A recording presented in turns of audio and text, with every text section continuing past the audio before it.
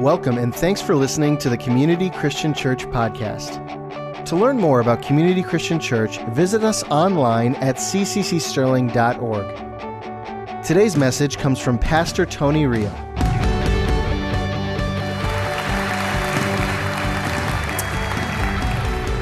Once again, good morning. Welcome to Community Christian Church. It's great to have you here. I trust that you're having a good summer so far. And please don't say summer is over. It's not. We have plenty of summer left. Another whole month. So please take advantage of it. Has it been good for you so far, though? It's been a great summer. Okay, as you just saw in the video a few moments ago, today I want to begin a brand new 4-part series entitled Colossians. Colossians is one of 13 epistles or 13 books written by Paul the Apostle. And so during the month of August, as we've done in previous years, we're going to take a close look at this book, and by that I mean read every single verse. Now, Colossae, the hometown of the Colossian church, was located in Asia Minor, which is modern-day Turkey. The letter was written right around 60 A.D. from a prison cell. That means that Colossians is one of the prison epistles, and there were 4 of them: Ephesians, Philippians, Philemon, and this one. Now, in order to fully understand the book of Colossians, you have to know a little something about Rome. Say that, Rome. R-O-M-E. Rome is a key to unlocking the big idea of this important epistle.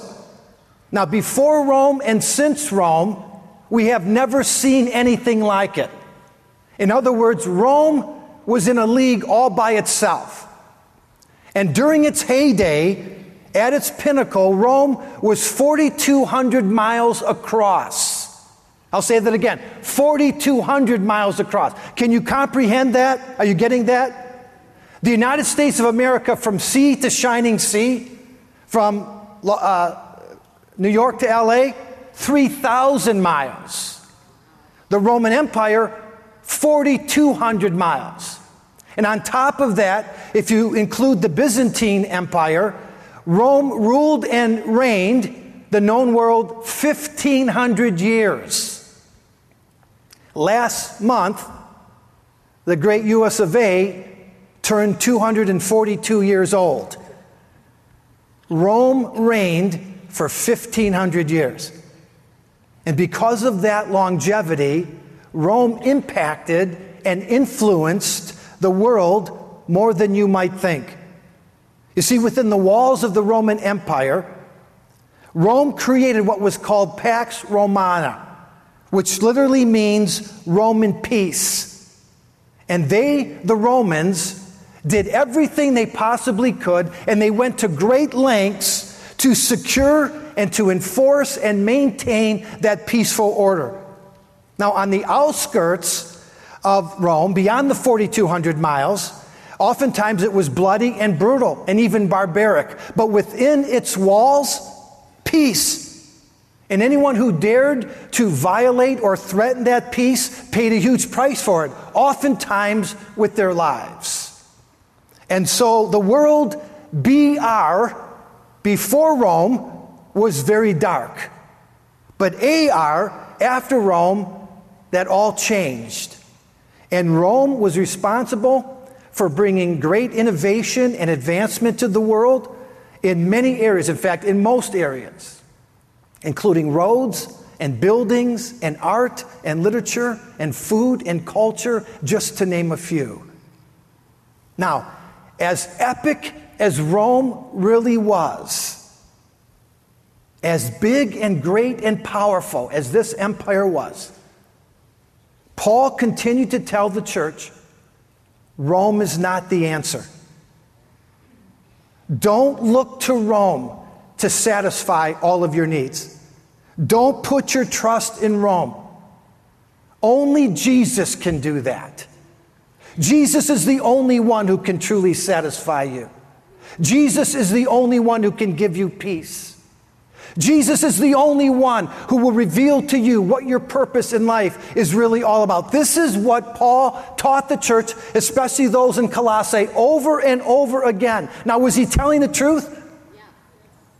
Here we are, some 2,000 years removed from the powerful, passionate preaching of Paul. And who's the real winner? Was it Rome or Jesus? Who won out in the end? Who displayed the most power? Well, consider this for just a minute. Rome flexed its muscles and displayed its power by crucifying anyone who violated or even threatened their systematic laws and philosophies. I'm going to tell you that again. Rome displayed its power by crucifying anyone who got in Rome's way. Jesus, on the other hand, he displayed his power by being crucified, by willingly going to the cross and laying down his life for the sins of the world. So they both, Jesus and Rome, used the cross and crucifixion to validate and enforce their own realities. So you tell me, which one today is of greater consequence? Hands down, the one you've been saying all along, it's Jesus. Jesus by far surpassed the fame of Rome or any other place on the face of the whole earth. And that means Paul was telling the truth. His passionate preaching was valid. When he said, Rome is not the answer, don't put your hope or your trust in Rome. In fact, my hope is built on nothing less than Jesus' blood and righteousness. I dare not trust the sweetest frame, but wholly lean on Jesus' name. On Christ the solid rock I stand. On Christ the solid rock I stand. All other ground is sinking sand. That's the message of Paul. That's the power that he portrays and conveys to the people who lived during this time. All right, let's read a couple of verses here in Colossians. In fact, we're going to read the whole chapter, the first chapter, 29 verses. So I'm going to ask you to just bear with me. It's going to take us a couple of minutes to get through it. And please don't check out. Listen to every word if you can. And you can follow along on the screen and try to have the Word of God wash over you. I know there's a lot of verses here, but let's just take them one at a time. Paul, an apostle of Christ Jesus, by the will of God, and Timothy, our brother, to the holy and faithful brothers and sisters in Christ at Colossae, grace and peace to you from God our Father. Who is Paul writing to? To the faithful. He's writing to the devoted followers of Jesus Christ. He's passing this message on to believers just like you and me. He said, we always thank God, the Father of our Lord Jesus Christ, when we pray for you, because we have heard of your faith in Christ Jesus, and not only of your faith, but the love that you have for all the saints. The faith and the love that spring from the hope that is stored up for you in heaven, and that you have already heard about in the word of truth, the gospel that has come to you.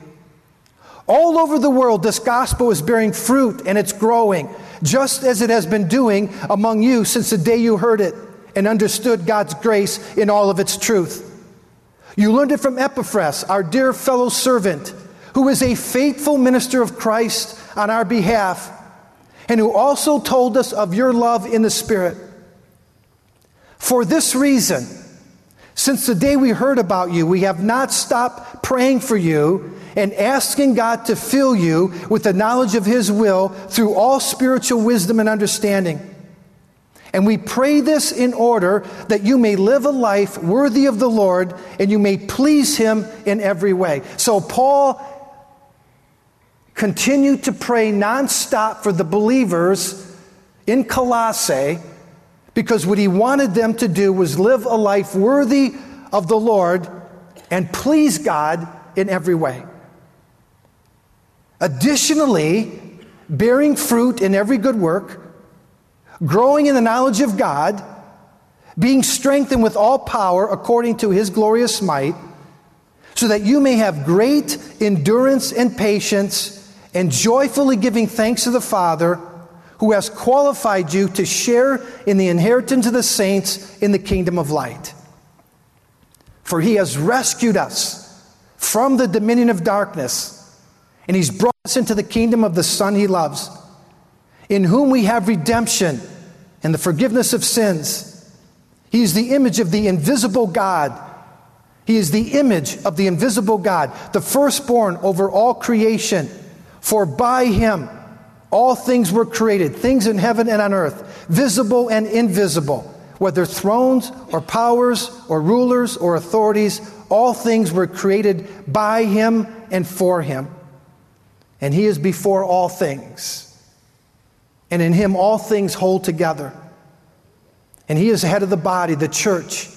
He is the beginning and the firstborn from among the dead, so that in everything he might have the supremacy. The New Living Translation says that he might be first in all things. Now I got to pause here for just a moment.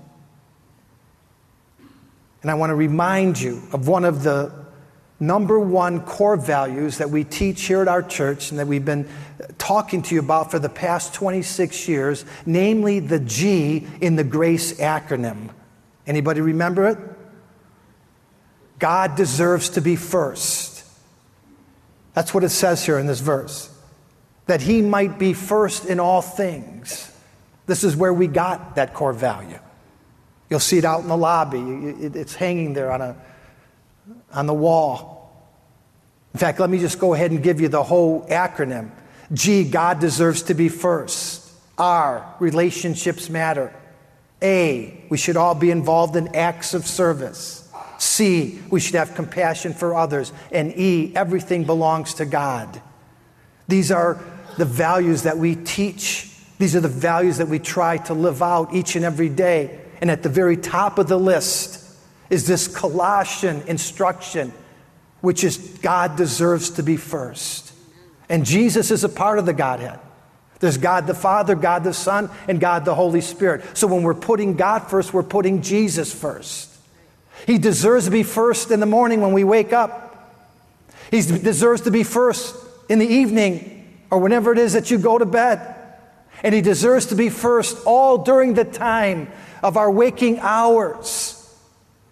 Jesus commands that kind of respect and priority from his people. And with regard to relationships and career and income and activities and involvements and interests and education, it's first, and first for him.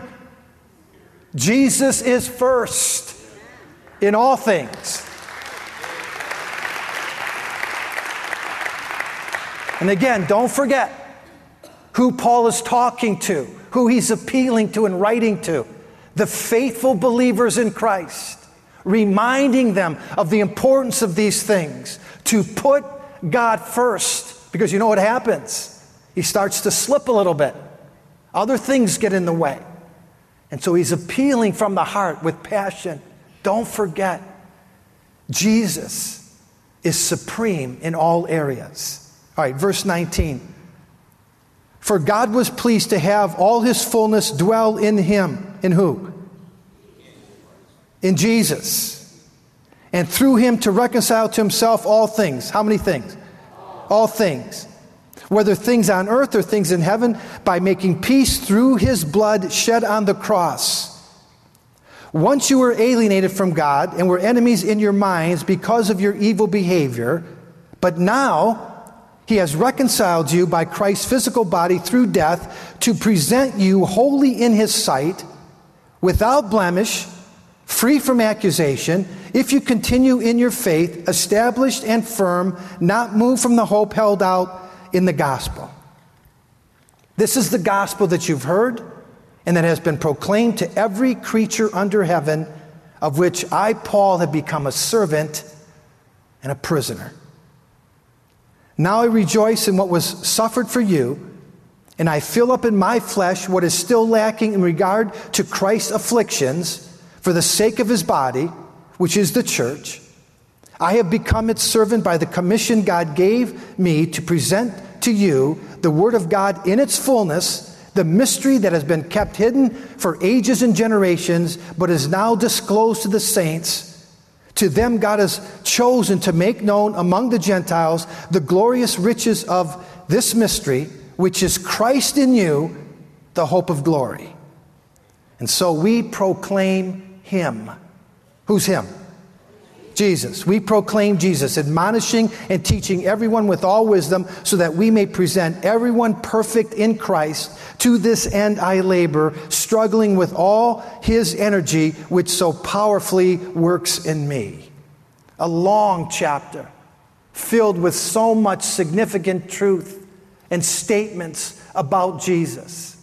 And I appeal to you, take some time this week and read and reread this chapter and just try to meditate on some of the verses and see how many times during chapter 1 Paul calls our attention to something that Jesus did for us or something that Jesus has made available to us.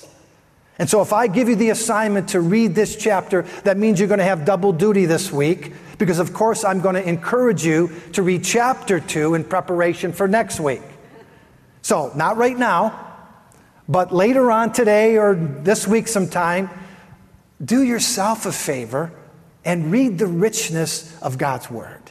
If you're looking for somewhere to go this week in your Bible reading time or your devotion time, choose Colossians. We're going to be talking about it the whole month of August. All right, please look again at Colossians Chapter 1, verses 15 and 16. Here's what Paul said. He, Jesus, is the image of the invisible God, the firstborn over all creation. For by him all things were created, things in heaven and on earth, visible and invisible, whether thrones or powers or rulers or authorities. All things were created by him and for him. Okay. Just before we make our way to the communion table, I want to ask you a question. How many of you really want to know God? I mean, you've made that a desire of yours. To know who God is, to know what God is all about, to know what makes God tick. I believe, those of you who raised your hand, I believe you with all my heart. I believe that you wanting to have knowledge of God is something that you strive after. It's something that you desire.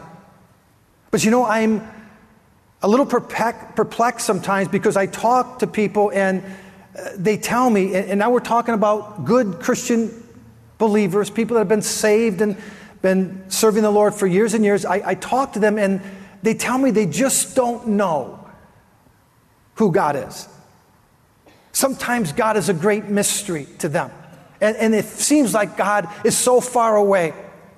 And they don't have any idea what the will of God is for their life, and they don't have any idea how God thinks or what makes him tick or how he responds in certain situations. And yet this is our great desire. Paul himself said, what I want more than anything else is to know him. I want to know the power of his resurrection. And so it's our desire to know God, and yet sometimes we don't know that we could answer the question of who God is. If we want to know who God is, if we have a deep desire to know how God works and how he thinks and how he acts, we can know that. We don't have to speculate or guess. We can find out as much as God chooses to reveal about himself simply by studying, looking, and focusing in on the person of Jesus Christ. I want to say that again. We can know all about God. We can know how God thinks and acts and responds by studying and focusing in on the person and ministry of Jesus Christ. Because Paul in Colossians 1:15, we just read it, He says Jesus is the image of the invisible God. Say that. Jesus is the image of the invisible God. Now, when he wrote this verse out, Paul used the Greek word icon, E-I-K-O-N, for the English word image. It's where we get our English icon, I-C-O-N. It's the exact same Greek word that Jesus used when he grabbed a Roman coin and he held it up and he asked the people whose image is on this coin, referring to Caesar. Now, most people alive in that day, they were not going to come into contact with Caesar. They were probably never going to meet him face to face or get to know him. But by looking at his inscription or his image on that coin, they could get a pretty good idea of what he looked like. That's the word that Paul used when he said Jesus is the image of the invisible God. God cannot be seen. God is invisible. He is hidden from our sight. But Jesus is the one who reveals to us who God is. Jesus is the one that we can look to, and by his actions, his characteristics and attributes, we can actually know God. In fact, in John chapter 14 and verse 9, Jesus said, when you see me, you see the Father, because the Father and I are one. Did you get that? Yes. He said, when you look at me, when you study me, when you watch the way that I've acted and the way that I've ministered, you actually see the Father, because we're one. We do the same things. Hebrews 1:3 says that Jesus is the exact representation of God. Again, that's the word image. He's the exact image of God. In fact, he's the radiance of God's glory. And throughout his ministry, Jesus revealed to us the nature and the character of God. And because of Jesus, when you read through the Gospels and you study how Jesus ministered, you find out that God is a merciful God. So automatically I can tell you God is a God of mercy. You might say, I don't know God to be a God of mercy. I'm going to tell you, he's a God of mercy. And his mercies are new every morning. He never runs out of mercy. If you don't believe me, read the story of Levi, the tax collector. Here was a guy raised in a Jewish home, turned his back on God, and for years and years, he was stuck in the same place at his tax booth, which was known as the receipt of custom, the custom of Rome, sitting there doing the same thing over and over again, stuck in the same spot, stuck on himself, cheating people out of their hard-earned money for his own benefit. And the Bible says that the people hated and despised him. All tax collectors, they did. The religious leaders referred to tax collectors as the scum of the earth. And that was Levi, stuck in that realm. Until Jesus showed up one day. And Jesus said to Levi, aren't you tired of being in that same place? Aren't you tired of not being able to get moving or having any joy in your life? Going through the same motions, treading water? Why don't you follow me? Do you remember what happened? After years and years of being stuck in that tax booth, at Jesus' word, Levi gets up. He leaves everything behind. He doesn't care about anything, and he follows after Jesus. He gets saved. Jesus changes his name to Matthew, and he writes a gospel. Levi, changed to Matthew, writes one of the four gospels. Friends, that's mercy. And Jesus reveals to us the character of God to be a merciful God. Whatever you're facing in your life and you need mercy, I want you to know God is merciful. God will show you mercy because it's in his heart to be merciful. In addition to being a merciful God, just by following Jesus around for a couple of days, you also find out that God is a compassionate God. And the epitome of compassion can be seen at the grave site of Lazarus in John chapter 11. That chapter, when you read it carefully, it shows us this huge strategy and plan that Jesus had, and he executed it to perfection. Jesus did not go to Bethany after he heard that Lazarus was sick. He waited for Lazarus to die because he wanted to go there after Lazarus was dead and teach the people all about resurrection, life, and power. They needed that teaching. They needed to know that there was a resurrection, because in those days, some people believed in the resurrection, some people didn't, just like today. Jesus went to Bethany with the plan in mind to teach the people about resurrection, life, and power. But when he got there and he saw how Lazarus' two sisters and all of the friends were grieving, Mary and Martha were grieving so badly, the Bible says he was moved with compassion, and what? He wept bitterly. Understanding that God is a compassionate God reveals to us that he knows what we're going through. And he feels our pain. You know, when we're in pain, we don't think anyone else can relate to us. God can. He knows the heartache. He knows the heaviness that you're carrying. He knows the humiliation that you face at times. Because he is always with us. The scripture says he will not leave us or abandon us. In fact, David said it best in Psalm 34 when he says that God is near or close to the brokenhearted. He rescues those who are crushed in spirit. When you're going through a trial or you're facing a struggle or a difficulty and it just doesn't seem like God is anywhere to be found, please believe me when I say to you, he is nearby. Because the scripture says he is close to the brokenhearted. And again, just by watching Jesus, we know that God is a powerful God. He can calm the raging storm with just a word. He speaks to the wind and the waves. He commands them to be still. And guess what? They have to obey. Jesus shows us that God is relational. He cares about people. He's all about people. In fact, God continually goes after the least of these, those that everyone else forgets about and rejects, the outcasts, the lost sheep, the one who's alone, the one who's afraid. In fact, the scripture tells us on one occasion, Jesus was so relational and so committed to bringing encouragement to the lonely and to the hurting that he actually put his hand on a man who was completely covered with leprosy.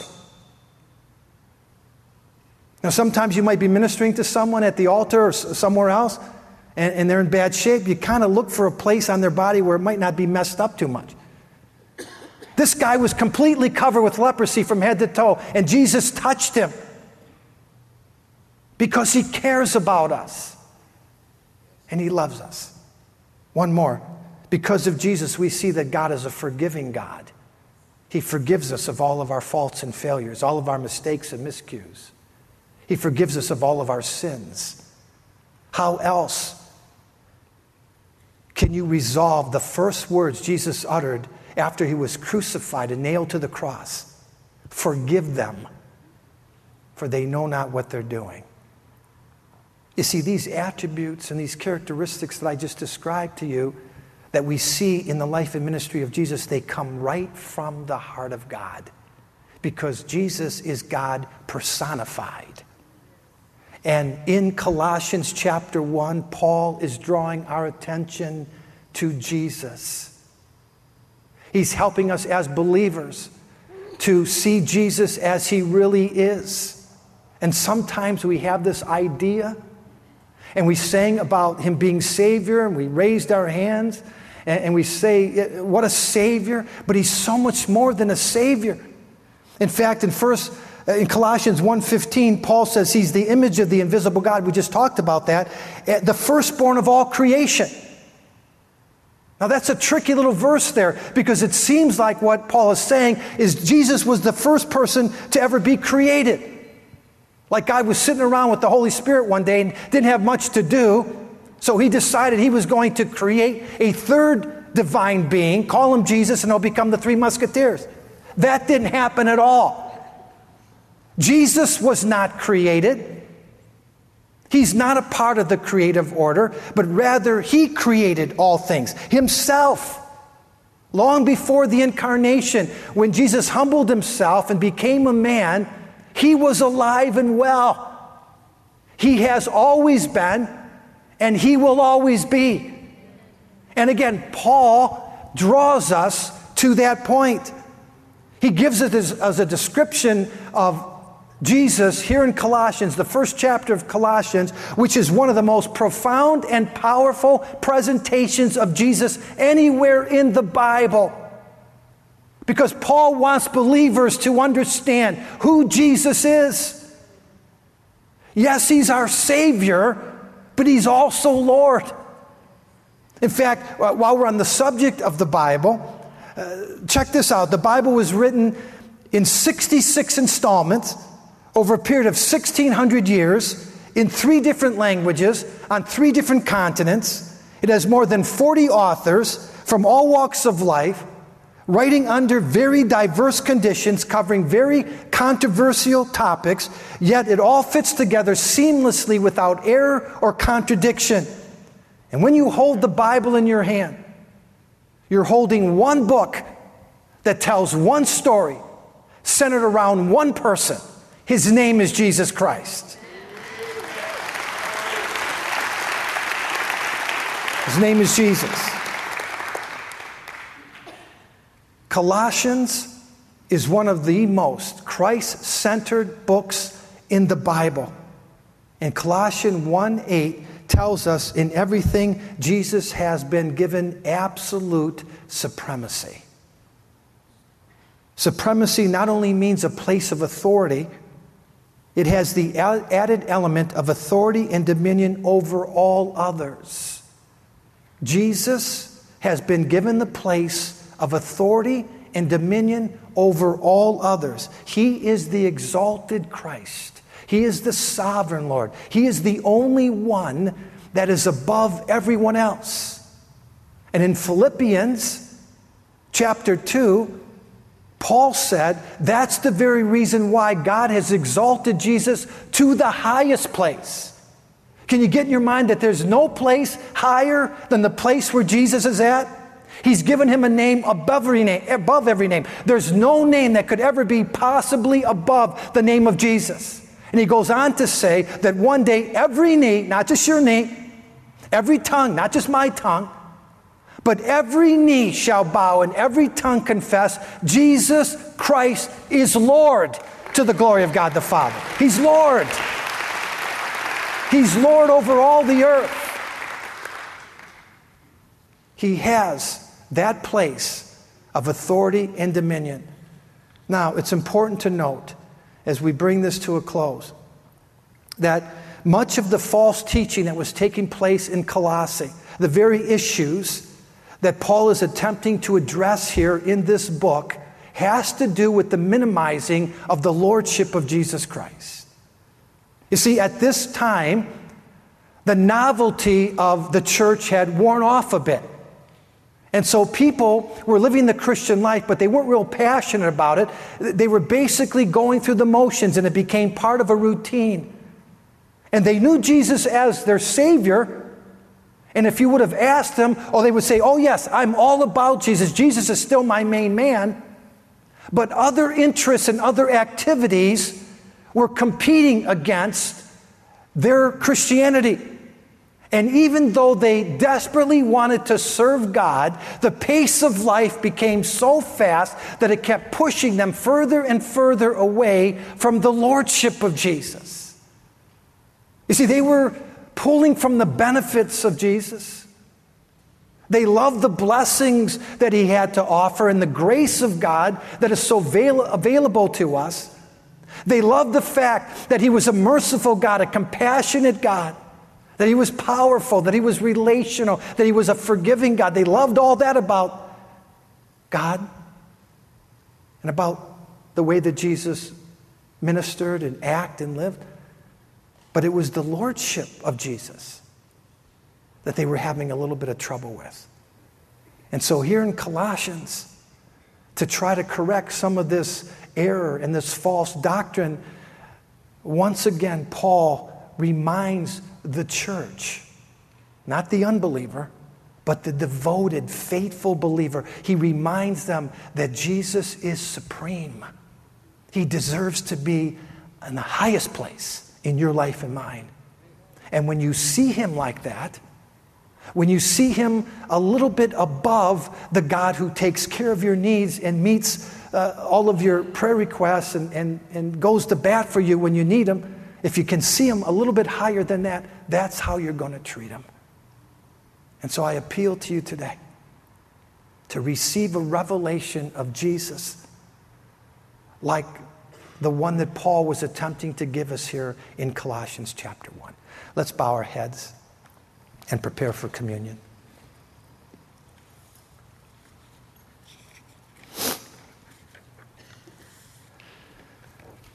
Father, we thank you for this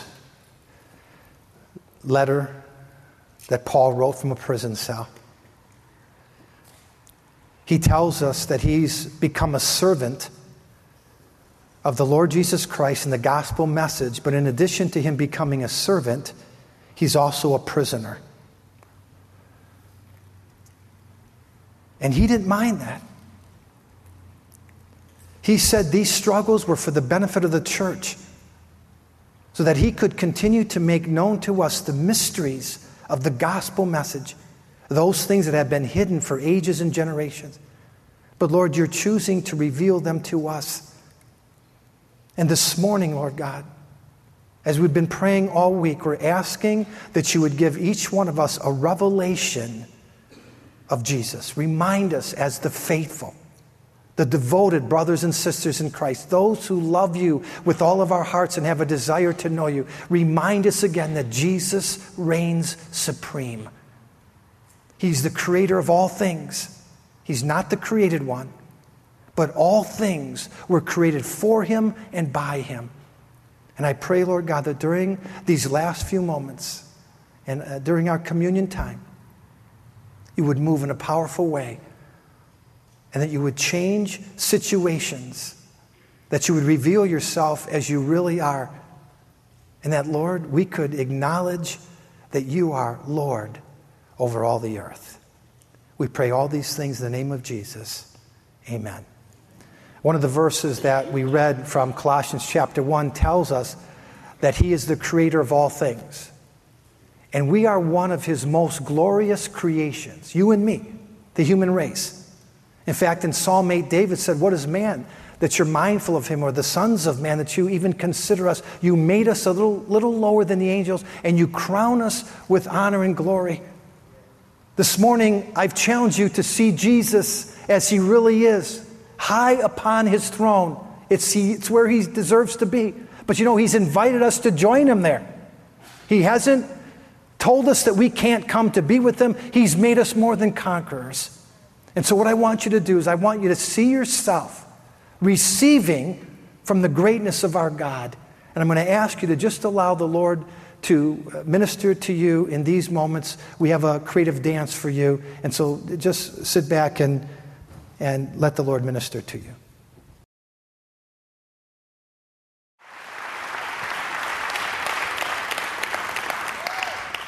What a beautiful dance. And the message of the song, I trust you were picking it up. The very reason that God created us was to worship him. And when you see him as God, when you know him as the God who loves us so much that he died for us, and he was crucified for our sins, when you see him that way, then you can understand that he desires us to put our trust in him. Not to be filled with worry, not to be filled with fear and anxiety and nervousness and stress and all the things that attempt to consume us today, because we're all carrying heavy loads.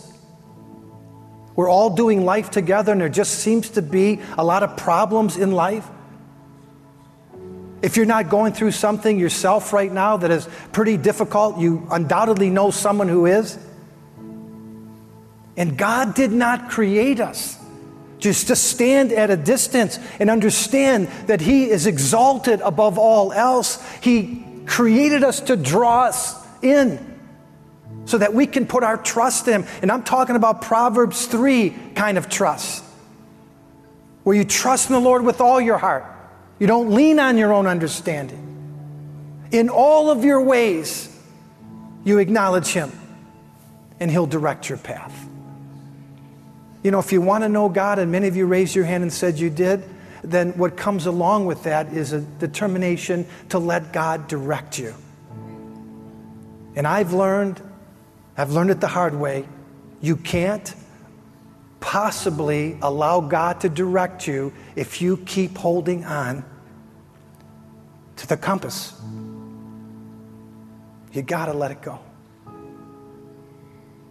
You got to let God take you where He's leading you.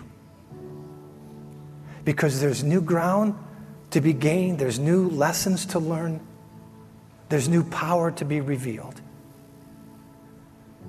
And so I'm going to challenge you as we bring this service to a close, especially those who might be carrying some pretty heavy things this morning, to lay them down. Lay them right here and choose to worship God. Lay your heavy burden down. Jesus said, "Come to me, those of you who are weary and heavy laden, I will give you rest." I want you to try and find that rest today. And there's a few families here at our church that are heavy on my heart. And I don't mean to embarrass anyone, but the Catterson family has been on my heart all week. The Murphy family, the Blair family, the Frazier family. There are others. If I've missed it, I'm sorry. You've been on my heart. And if you're carrying something heavy this morning, and you just need to relieve yourself of it, and you want to say, "God, I can't take this fear and this worry anymore. I can't carry this burden. It's just too much for me." I'm just going to have you stand to your feet. Just stand up. Don't be afraid. If everybody was honest, we'd all be on our feet right now. I'm standing. Father, I thank you. I thank you for drawing our attention to the greatness and the supremacy of Jesus Christ. He not only went to the cross, He did that. And we thank you for that. He took bread, He broke the bread, He gave it to His disciples and said, "This is my body which is broken for you." The body of Jesus was broken, it was pierced, it was crushed on that cross for me. For me. And He said, the blood that fills this cup of the new covenant, it was shed for me, not just for everyone else. Say that, it was shed for me. It was shed for me. Father, I pray that you would touch those who are in some kind of trouble today. You are the God who heals us. I pray for Eric. I pray for Wally, Rick, Scott, and others, Lord. I bring them before you. I thank you that you are the God who's more than enough. You bring us to that place of acknowledging you, our King of Kings and Lord of Lords, so that we can worship you there. So we can live there, not have it a place that we visit, but a place that we know that we can put our trust in. And so, Lord, I pray that you would minister to every person in this room in these closing moments. We pray all these things in the name of Jesus. Amen. Let's take the bread and the cup together. Thanks again for listening to the Community Christian Church podcast. For more messages like this and other resources, visit us online at cccsterling.org.